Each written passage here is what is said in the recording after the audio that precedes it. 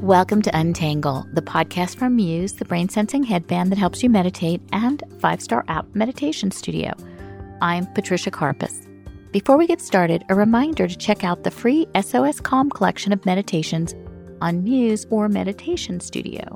Just download those apps. And now might be a great time to learn to meditate or deepen your practice, so check out Muse at choosemuse.com and use the discount code MUSE STRESSLESS for your Muse headband.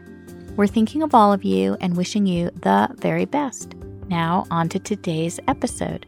I am so excited to have Dr. Rick Hanson back on Untangled. His interviews have been beloved by our audience, and his advice is inspiring, practical, and timeless. Dr. Hanson is a psychologist and New York Times bestselling author. He's brilliant at delivering wisdom from the worlds of psychology, neuroscience, and Buddhism, and has done this through his 6 books, courses, workshops, and his pretty amazing podcast. He's one of the leading experts in the world on happiness and resilience, and his brand new book is called Neurodharma, New Science, Ancient Wisdom, and 7 Practices of the Highest Happiness. In today's interview, he shares the brain science and wisdom that led him to the 7 practices or ways of being that will help us to cultivate an unshakable presence of mind, a courageous heart, inner peace, and serenity. A few things I know we all could use a little more of right now. Here we go. Rick Hanson, it's so great to have you back on Untangle today. I'm always excited to hear what's new with you and to interview you. Oh, thank you. I feel an unusually high level of heart connection with you, Patricia, particularly for someone I don't talk with very much, but there's an immediate sense of being home when I'm with you. Aw, that's so nice to hear. Well, speaking of being at home, we're recording this. Let's see, it's mid-April still, so we all have our stay-at-home orders. Yeah. And you're a psychologist with such a deep knowledge of the brain and well-being and how we can work with our feelings and thoughts and emotions. And I was just wanting to start with, how are you and how are you handling what's happening in the world right now? Well, thank you. I'm fundamentally okay. My family is fundamentally okay from a health standpoint. And one thing that has been really striking for me about all this is the intensity of so many different things side by side. Being at home in a fairly comfortable and privileged way, side by side with everything seems to take twice as long, side by side with deep, heart-heavy concern about so many people that are just beginning to experience this. I think of it as like a slow-motion hurricane, a combination hurricane and marathon, and it's going to just start moving around the world as well. That alongside enormous fascination at the public health level, at the microbiological level, at the political level. So it's all that banging around inside my mind all together, and it can get a little loud in there. So that's where practice comes in. What kind of practices are you doing right now to help yourself feel a little bit more calm in this chaos? I've done a lot of things in the wilderness in very hazardous situations, and sometimes the storm comes and there's a world of difference between want to and have to. In other words, when it's all sunny and you're at sea level, you can get away with a lot of stuff.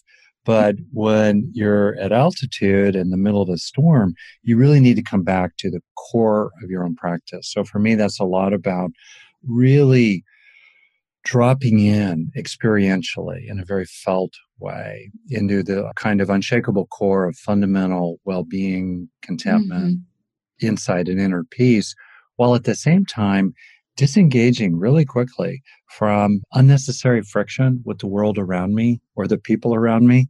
In other words, if it just takes a little longer to wash the groceries, well, don't fight it, right? Or if there is another person you're living with and they're starting to get a little on your nerves, or you wish they were more or less alarmed in the current situation, disengage from that friction, disengage from that. You don't need to do that. So I guess that's what I'm doing a lot these days.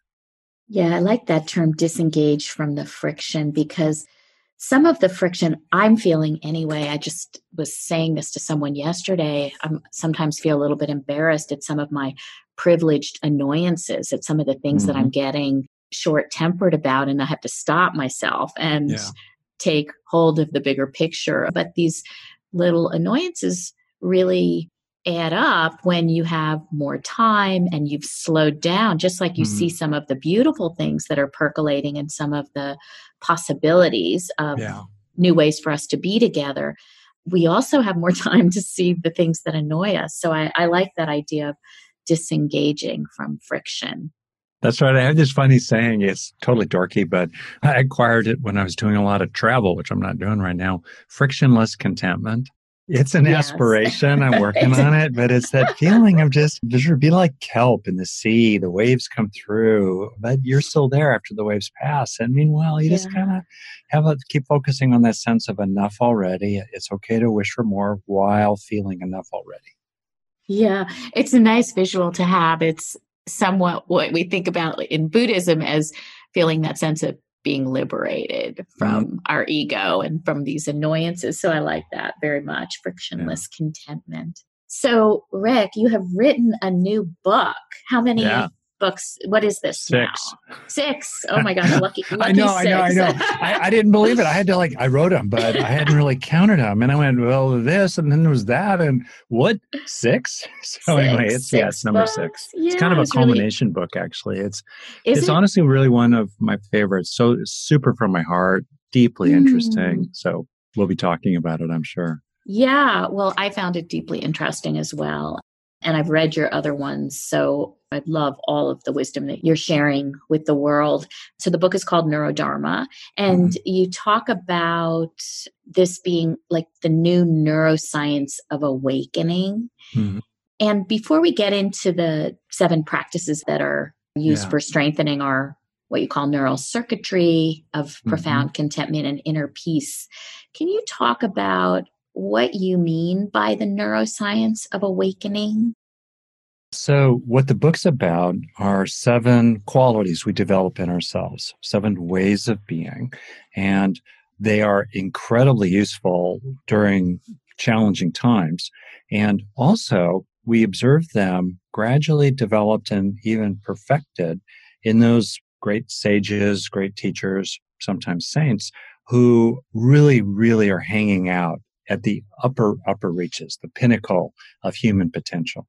And the 7 qualities are to have a steady mind, so you're mindful, you're present, with a warm and open heart, while feeling resilient and emotional balance, a sense of fullness already, and experiencing yourself as a whole person, accepting yourself fully, everything included, resting in a sense of being, even while you do things, in the present moment, receiving nowness, while feeling connected with and supported by kind of everything, the whole world, realizing we're a local expression of everything on the edge of mystery continuously.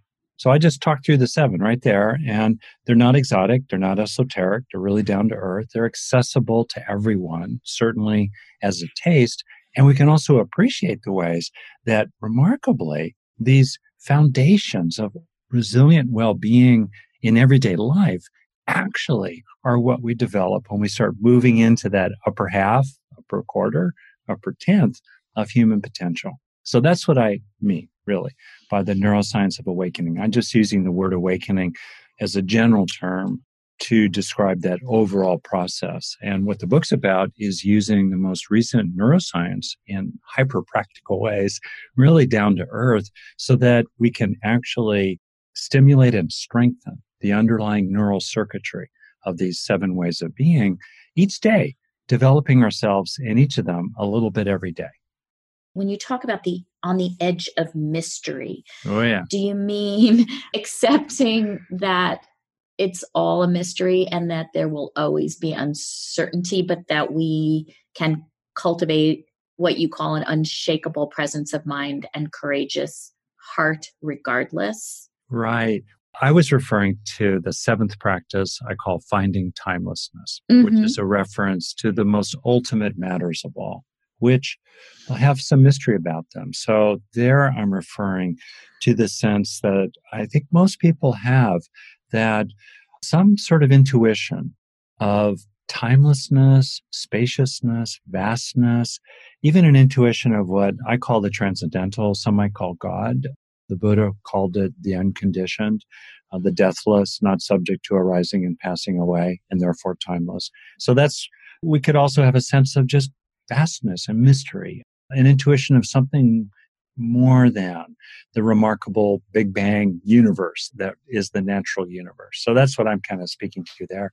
It's certainly true that it's helpful to appreciate how much we don't know, including we don't know what the next moment will bring. I mean, to be able to live without being preoccupied with expectations is, of course, really, really freeing. The thing that kind of motivated me to do the book is when you want to get good at anything, you observe people who are good at it, right? So I made carrot soup last night. My wife's very good at making carrot soup. So I asked her how she did it, right? I wanted to know, how do you do that? In much the same way, if we want to get good at happiness or wisdom or inner peace or radiant love or profound equanimity, even while fighting the good fight and speaking truth to power, right? We want to study people who've developed that and then reverse engineer it. Sort of, I'm going to use some terminology that's a little exaggerated, but to reverse engineer enlightenment. What is the hardware of enlightenment? Really in the body, whatever might be true beyond ordinary reality, it is in this body that we are mindful, compassionate, happy, and wise. And as we understand increasingly, the actual underlying biological, neurological basis for when we feel most ourselves, as you said to begin, most at home in a metaphorical sense and an emotional sense with ourselves, what's going on in the brain? And then based on understanding that, plausibly, which is what I explore in the book with a gazillion references buried in the back, then we can be so much more effective in growing this in ourselves and taking a step each day in our own path of awakening. And you talk a lot in all of your books, and I mean, I think this is a big part of what we love about these teachings about neuroplasticity and the fact that we actually can change. And I think this is really hard for a lot of people because it's not something that happens quickly. And so when you talk about these 7 qualities, these being a lifetime of practices, talk about how we can make these qualities more present for ourselves on a day-to-day basis and how we're changing internally step by step. Yeah. If I could, I'll give you 2 examples. The first practice I call steadying the mind, because that's foundational. Yep. Mindfulness, stability of attention, sustained present moment awareness, which can be concentrated increasingly into very deep states of experience. Well, to steady your mind, there are different factors you can use. One of them, interestingly, is positive emotion, because technically in your brain, when we're experiencing positive emotion, there's increased dopamine activity in your brain. That's a neurochemical. And as dopamine activity increases in your brain, the experiences at the time are protected and prioritized for storage into emotional memory, into body memory. And so it's actually useful if you're trying to meditate or remain present in a boring business meeting late in the afternoon, or keep listening to your partner drone on about how to make carrot soup properly. Oh, wait, I didn't say that. Oh, I did say that. Anyway, if you want to help yourself steady your mind, it's skillful means, actually, to look for a sense of gratitude or a sense of interest or playfulness or warm-heartedness, let's say, because that's emotionally positive, and that will help stabilize and focus your attention and help you remain mindful. It's easy to be mindful for half a breath, but to sustain mindfulness, that takes some challenge. So that's skillful means. And what happens then in terms of neuroplasticity, just like you said, when we start having experiences such as positive emotion while being mindful, and then we help those experiences sink in. That's the necessary second step of any lasting learning, any lasting healing or development. We have to help the experience change the brain. The way to do that is often very simple. Stay with the experience for a breath or longer, feel it in your body, notice what feels good about it. There are a lot of other little methods that I pulled together and offer in the book and elsewhere, but that's really the gist of it. You want to internalize it. And then what happens? You move from state to trait. You move from states, experiences, of happy mindfulness, in this example, you move from those experiences, those states, to the acquisition of traits, the development of traits, literally hardwired into yourself. So more and more, it's like acquiring a new habit. You're just naturally that way. So that's one example.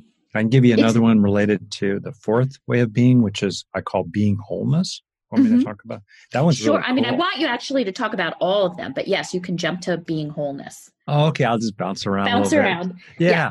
So the first three cluster together, steadying your mind, warming your heart, and resting in fullness. That's this very deep material about equanimity, emotional balance, and feeling contented already, not craving. No basis for craving or very little basis for craving because you feel already full. Those are the first three. The next three also hang together, wholeness, nowness, and allness.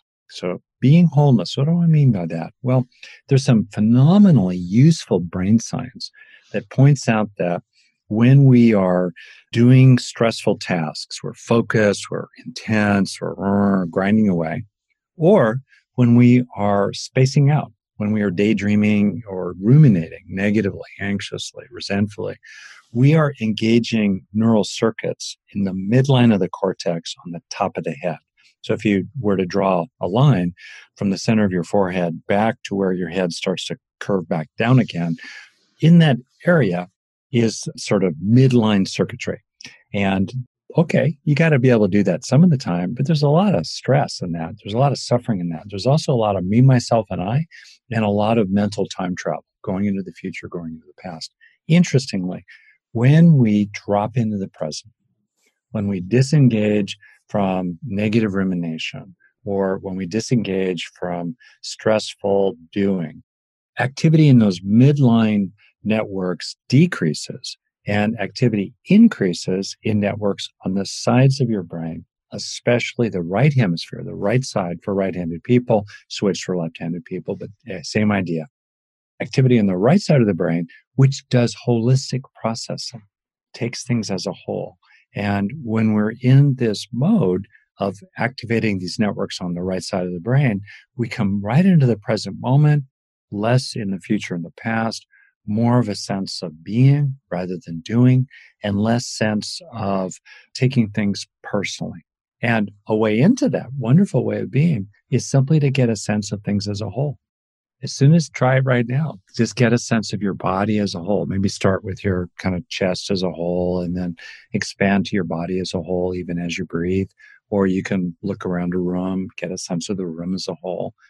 Within seconds, certainly within a breath or two, your state of being will change. You'll start feeling more in the present, less pressured, less tense, less contracted, less self-preoccupied.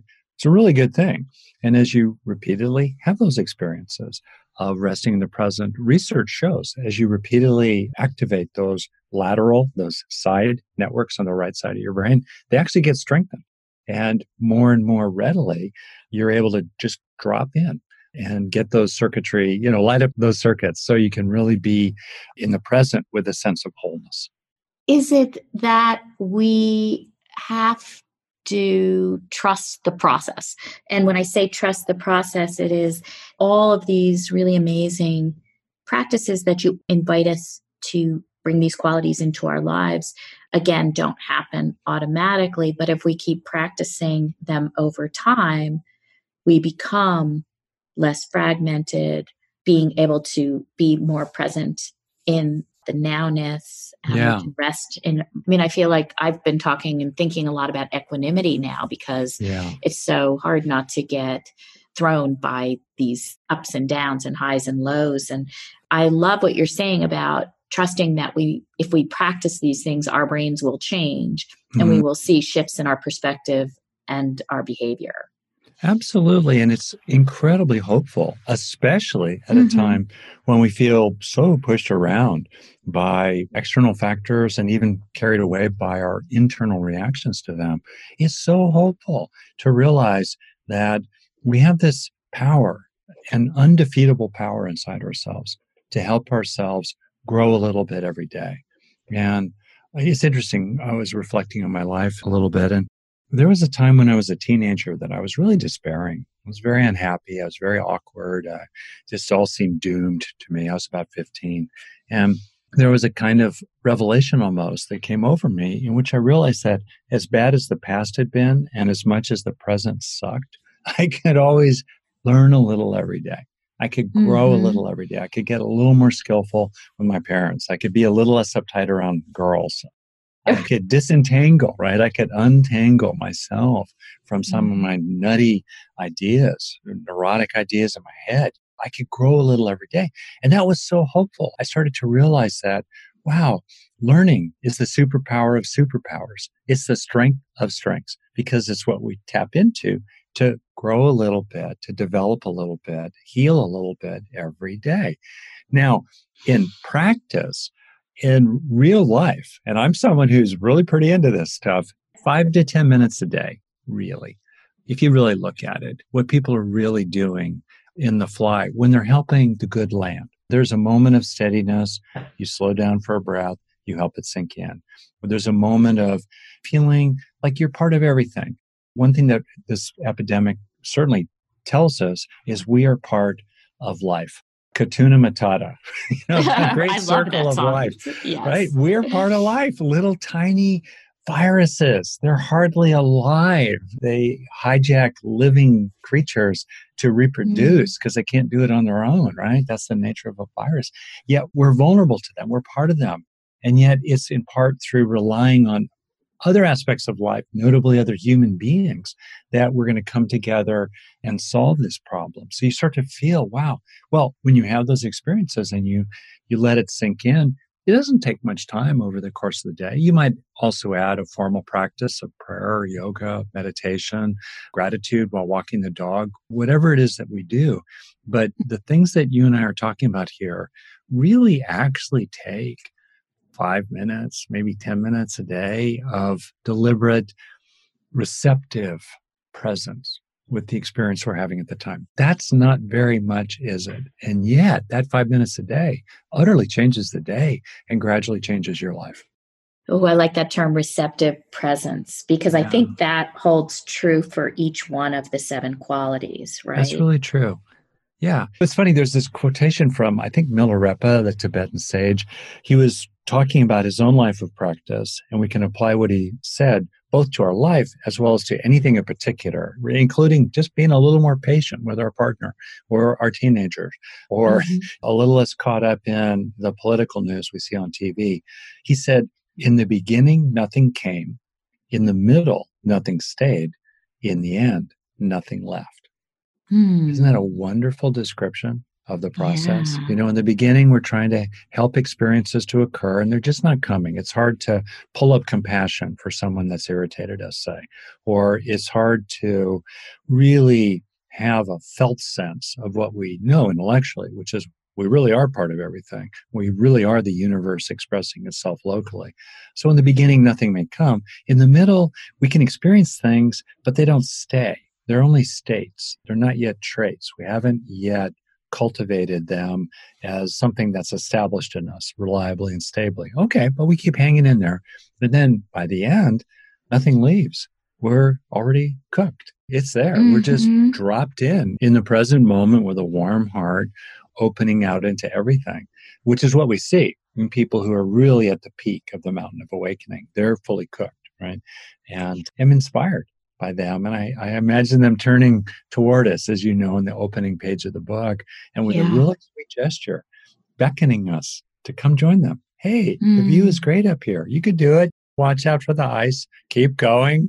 Most of my friends used to say to me, stop whining, start climbing. It's a step-by-step process, right? That's It's exactly just, you just go day by, and that's how I feel right now as we're all going through this. It's just day by day, step by step. And when you talked before about how important learning is, and you've talked about this before with growth mindset and some of the other terms that you've used, but you discussed a method again in this book for soothing and replacing suffering that you have an acronym called the HEAL process. And will you talk about that? And I know you feel that linking step, which you have talked a bit about today, but will you talk a bit about that HEAL process? Sure.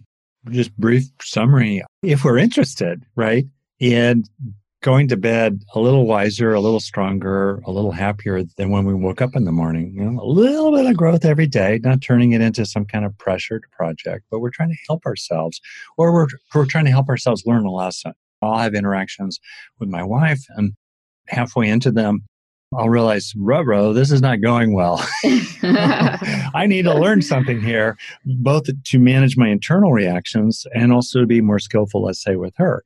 Not walking on eggshells, just appropriate emotional intelligence, right? Social emotional learning. So if we want to help ourselves in that way, I've summarized the process of that, which could be called positive neuroplasticity generally.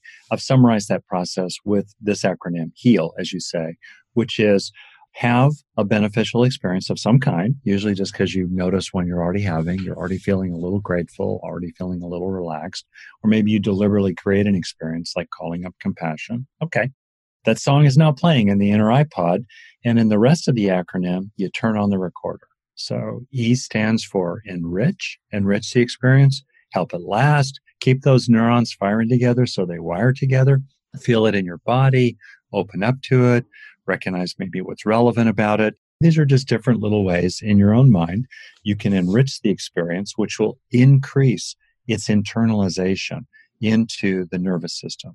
And A stands for absorb. So with this now kind of enriched experience, it's sort of luscious and you're hanging out with it for a breath or two or three. You absorb it into yourself. It feels like it's sinking into you, like water into a sponge.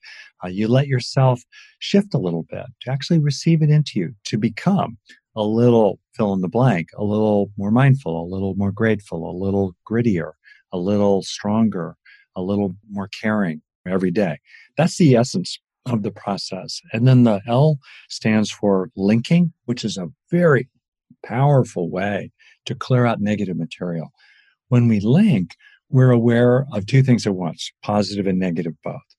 One form of linking is mindful, spacious awareness of painful material, because spacious awareness is untroubled, even as the physical pain or the hurt or the resentment or the worry is being experienced. It is being linked, the worry, let's say, to the spaciousness of awareness. That's a form of linking. More directly, if, let's say, these days you're anxious, there are a number of positive experiences and traits developed over time that are really good for anxiety. I'll just tell you a few of my go-tos. Yeah. Great. One is to just exhale. As we exhale, literally, the heart rate slows, the parasympathetic branch of the nervous system gets engaged. If people just take a breath in which the exhalation is longer than the inhalation, they'll feel a difference with one breath. Do 3 of those, and you'll feel an immediate difference. So that's one thing to do, just relaxing the body. Another is to notice that at least in the present, you're basically all right now, when that's true. It's not always true, but if it is true, why not feel it, right? That you're basically all right now. I may not have my convenience, right? I can't get any cream for my coffee. The Instacart's not delivering. Oh, I got to drink it black. Okay, I'm basically okay right now. Another one, third, is to tune into the felt sense in the body of your own grit, your own endurance, that you've been through hard times before. You got through them. You'll get through this one too. To pull up the somatic memory, the emotional memory of that internal feeling of strength. That's another great resource for anxiety. So you could feel both together, with anxiety kind of off to the side, like a sense of apprehensiveness or worry, mainly focus on relaxing as you exhale, or mainly focus on recognizing what's true is that at least in the present, you're basically okay.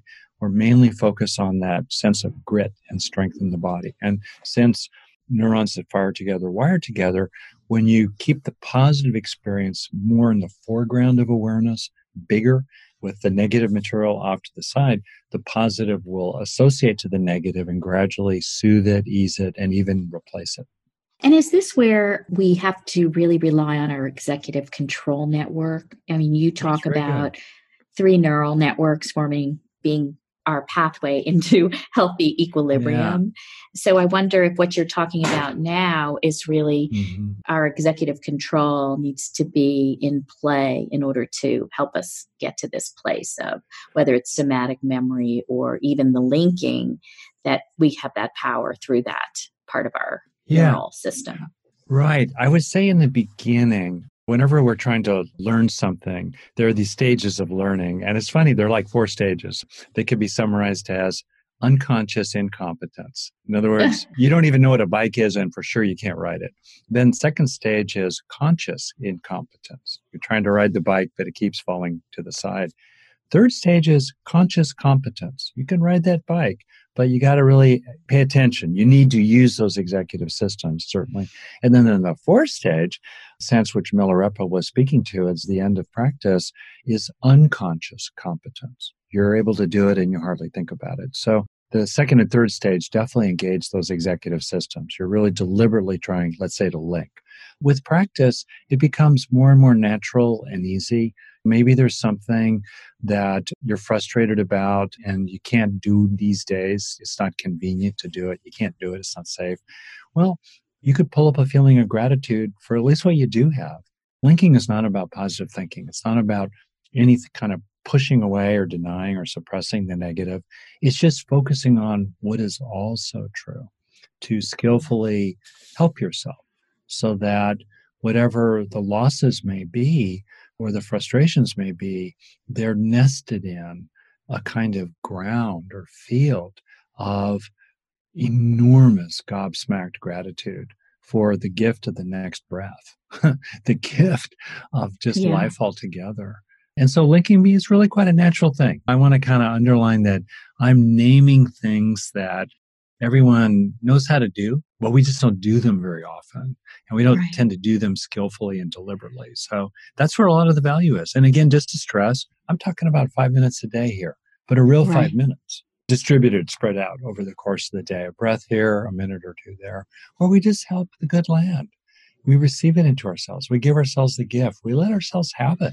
I know so many people who scratch and claw to climb the slippery pole to feel something good, but then they don't take it in, right? And they feel driven for the next thing, or they let themselves be distracted. And that's really Right. poignant, even tragic. Do you think it's like a simple way to get to that feeling is to just do a top 3 things you're grateful for every single day, just to keep remembering what's good? That's a classic method. One thing I will say is that very often people know it conceptually. They don't Yeah. feel grateful, emotionally. And then even if they feel grateful emotionally, they don't marinate it in it. They don't Mm. marinate in it for a breath or two to really change neural structure and function and acquire trait gratitude. Yeah, it's in the marinating that Yeah, the yeah. change takes So place. much. Yeah, exactly right. My Yeah. 3 go-tos are peace, contentment, love. I try to really. No, You I can do love it. it. That's You can perfection. do it. Yeah, well, and it relates to the 3 stage evolution of the brain from the bottom up, reptilian, mammalian, and then primate human, which relates to our needs for safety, satisfaction, and connection. So in effect, I jokingly put it, every day we need to pet the lizard, feed the mouse, and hug the monkey. In other words, Mm. every day have a little sense of safe enough, thus peaceful, satisfied enough, thus contented, and connected enough, thus love every day. That's kind of our home base. We Yeah. reset there. So I think it's really valuable to look for a chance to just, maybe before you get out of bed, kind of reestablish a basic sense of peacefulness, contentment, and love. And also starting a meditation or when you fall asleep, kind of Yeah. reestablish, come home. It's a homecoming. It's so beautiful. I mean, it's funny because I was just going to ask you about these 3 fundamental needs for safety, satisfaction, and connection, Yeah. because I think those are 3 fundamental needs that aren't automatically being met for most people these Yeah. days, mid-April, as we're recording this. And is it all of these practices? I mean, my question was going to be what happens when these needs can't be met? Mm. And then I'm wondering if it's these practices we have to do regardless of whether these needs are being met externally for us. Well, it's so excellent. Needs are a very fundamental idea in biology and psychology. And some of those very fundamental ideas have been sort of brushed aside almost, but I think it's really important to appreciate them. So we are need satisfying animals. I see the squirrels in my backyard. I see the turkey standing over the birdseed that I left on the ground in my backyard in Northern California. And I see the squirrel really angry because it can't get the food.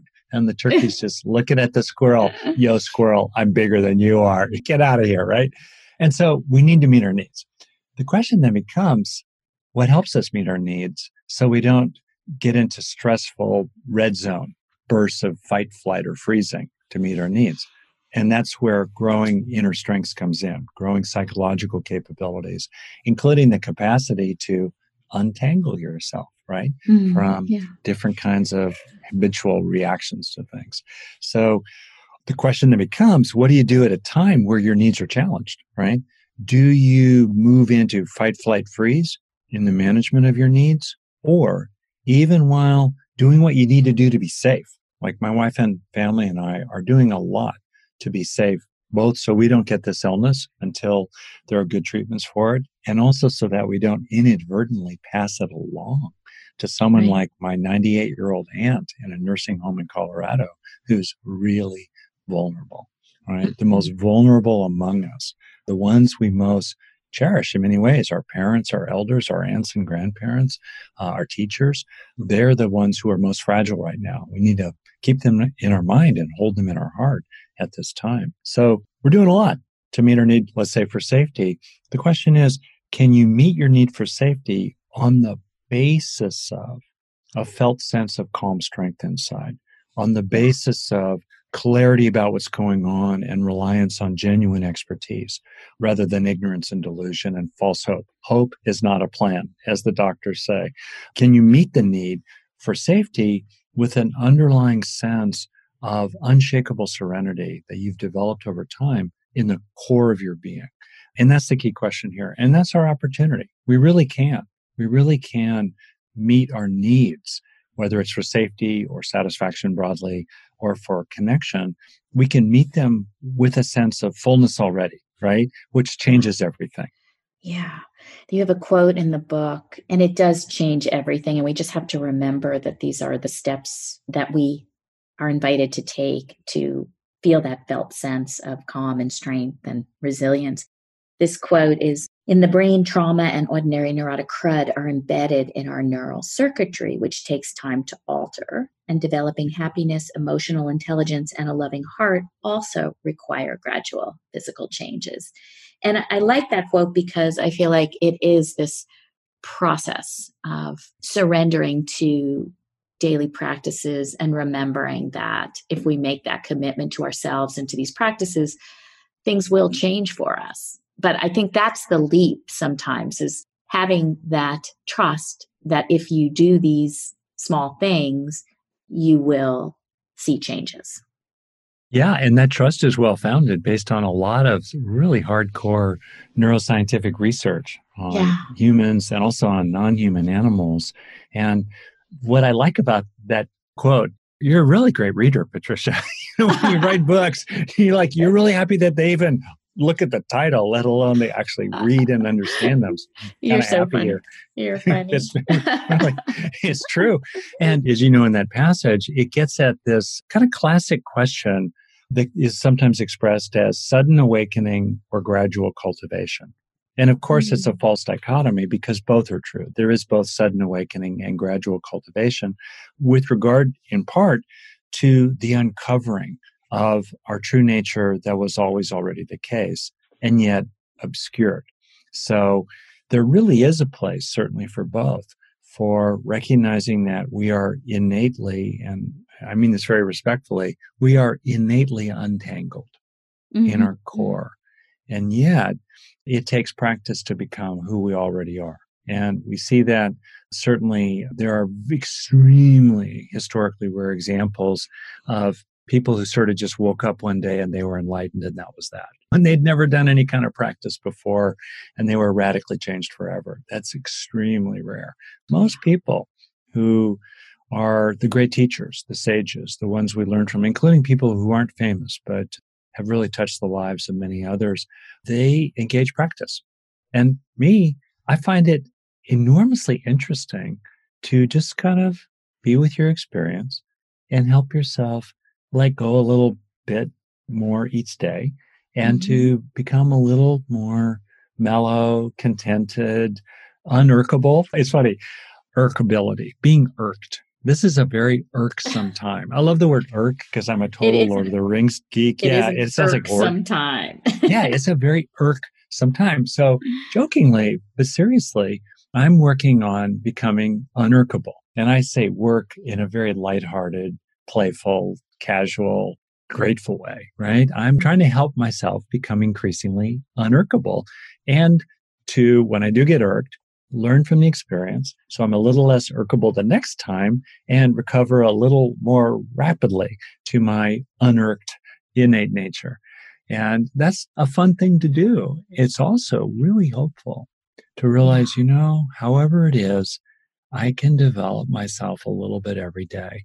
Yeah. For my own sake, I can become a little happier, a little more peaceful, a little less troubled every day. And also then I've got more to offer to others.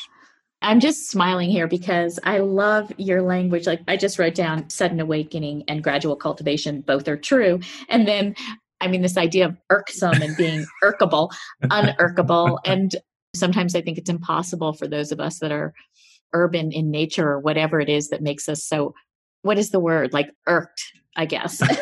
But I love that you're trying to become unirkable. It's such a lofty goal, at least for me. Well, it's that step would be by a really step lofty too. goal. You know what I mean? Right. Yes. Yeah. It's like installing, in a sense, in shock absorbers inside. Or I think of this lovely quotation from Gil Fronsdal that the purpose of practice is to expand the range of experiences in which we are free.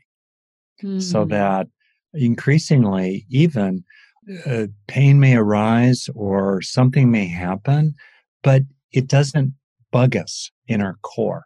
And an example of this for me is I don't particularly care for heat. I grew up in LA. It was hot. My kind of probably favorite climate is I'm Scottish in part of my heritage. Who knows? But that kind of brisk, chilly, windy, that's me naturally. I don't care for heat, especially if it's humid. So I was leading a meditation, my weekly gathering 6 months ago. Yeah, it was hot and I didn't like it. It was unpleasant, but it didn't bother me that it was unpleasant. And I think that's something that we can gradually develop over time. Well, that is something I am looking forward to myself. Because I think that sounds so freeing to not be irked by the list of things that irk us. In fact, I think I'm going to develop a list of my most irkable things and then start slowly working on them. Can I give you a little suggestion at the level of practice? All right. Please. For the things that irk you, which very often will be typically listed as events or relationships, so forth, then go to the experience of it. So what is the feeling that stimulus generates that's irksome of one kind or another? And then ask yourself, what is a natural antidote? So maybe you feel irked about being sort of disrespected by someone. A natural antidote to that might be compassion for them or a sense of self-worth already deep inside yourself, no matter what they say. Or maybe what irks you is something that feels threatening, like it seems sort of alarming or worrisome, or you're worried about where this is all going. And then a natural antidote to that, let's say, would be feeling all right now in the present. I'm okay enough. I'm all right in the present, basically. I'm still alive, right? I'm still okay in the present. And then what a person could do, this is linking in effect, is to deliberately sort of get in touch with that natural antidote to whatever the irked experience is, so that increasingly that antidote neutralizes the irkedness and gradually crowds it out. It's like flowers gradually crowding out weeds. And also help yourself stay in touch with those natural antidotes increasingly. So you're already kind of rested in the shock absorber. So when the irksome waves come, they kind of wiggle you a little bit, but they don't flip you over. I love that. I'm going to consciously work on that. I think that is great advice. That sort of goes to my last question, unless there are other things you want to share with us, because as always, I could talk to you forever. But is there one takeaway that you would hope that people would get from the book? I know there are so many, but what is your feeling about like the most important takeaway for us? That's really sweet. Well, if I'm allowed to, is this. One, it's okay to have aspirations. And I think that some of the vision of what was really possible for human potential in the 70s, let's say, when a lot of these developments began, that vision of self-actualization, peak experiences, enlightenment, and awakening has been lost a lot, I think, in our culture as we've gotten sucked into the grind and commercialism and political polarization and all the rest of that. People are just TGIF, just get me to the weekend, right? And rinse and repeat the following week. And I think it's really important to protect and respect that longing in everyone's heart for the next step in the personal process of development and healing and freedom and liberation and awakening, and to honor it, to really listen to it, and to realize, hey, there's more to this life than just getting to the weekend. And that really is possible. It's a step-by-step process. We need to actually do the work, but it really is possible. So I think that's a very important thing. And the other thing is just experiential practice. Related to the book, I taught a meditation retreat, and then we've turned it into a very well-structured online program with lots and lots of guided meditations, and people can learn more about that on my website. And the key point about that is that it's not just enough to read words in a book. It's interesting. There's a teaching in the Buddhist tradition I think about a lot, which is that one is not wise who can recite the scriptures. One is truly wise who is peaceable, friendly, and fearless. I love those three words: peaceable, friendly, and kapow, fearless. Not reckless, not obnoxious, not aggressive, but in the core, a certain fearlessness, right? That's the fruit of practice. And we get there through experiential practice. So in the book, there are a lot of guided meditations. People can do them on their own or listen to the audio version. And also they really ought to check out that online program, which is a great companion to the book. So the point is practice. We need to practice. And it's through practice, a breath here, a minute there, maybe 10 minutes in a row occasionally. We really can shed the crud and grow the good for others as well as for ourselves. I love that. Shed the crud and grow the good. I always feel so nourished and inspired after talking to you. I really do. And I thank you so much for sharing all of this with us today. And I will give people more information on the book. And thank you. Wish you all the best and lots of health and safety. Oh, tons of heart for you as well, Patricia, and really to everyone listening. Thanks so much to Dr. Hanson for sharing so many of his insights and so much practical advice today. You can find out more about him at rickhanson.net, and his books are available at all major online booksellers. If you have input or suggestions for guests, as always, email us at untangle@choosmuse.com. And check out Muse at choosemuse.com with the Muse Stress Less discount code. Wishing you all the very best. We'll see you next week.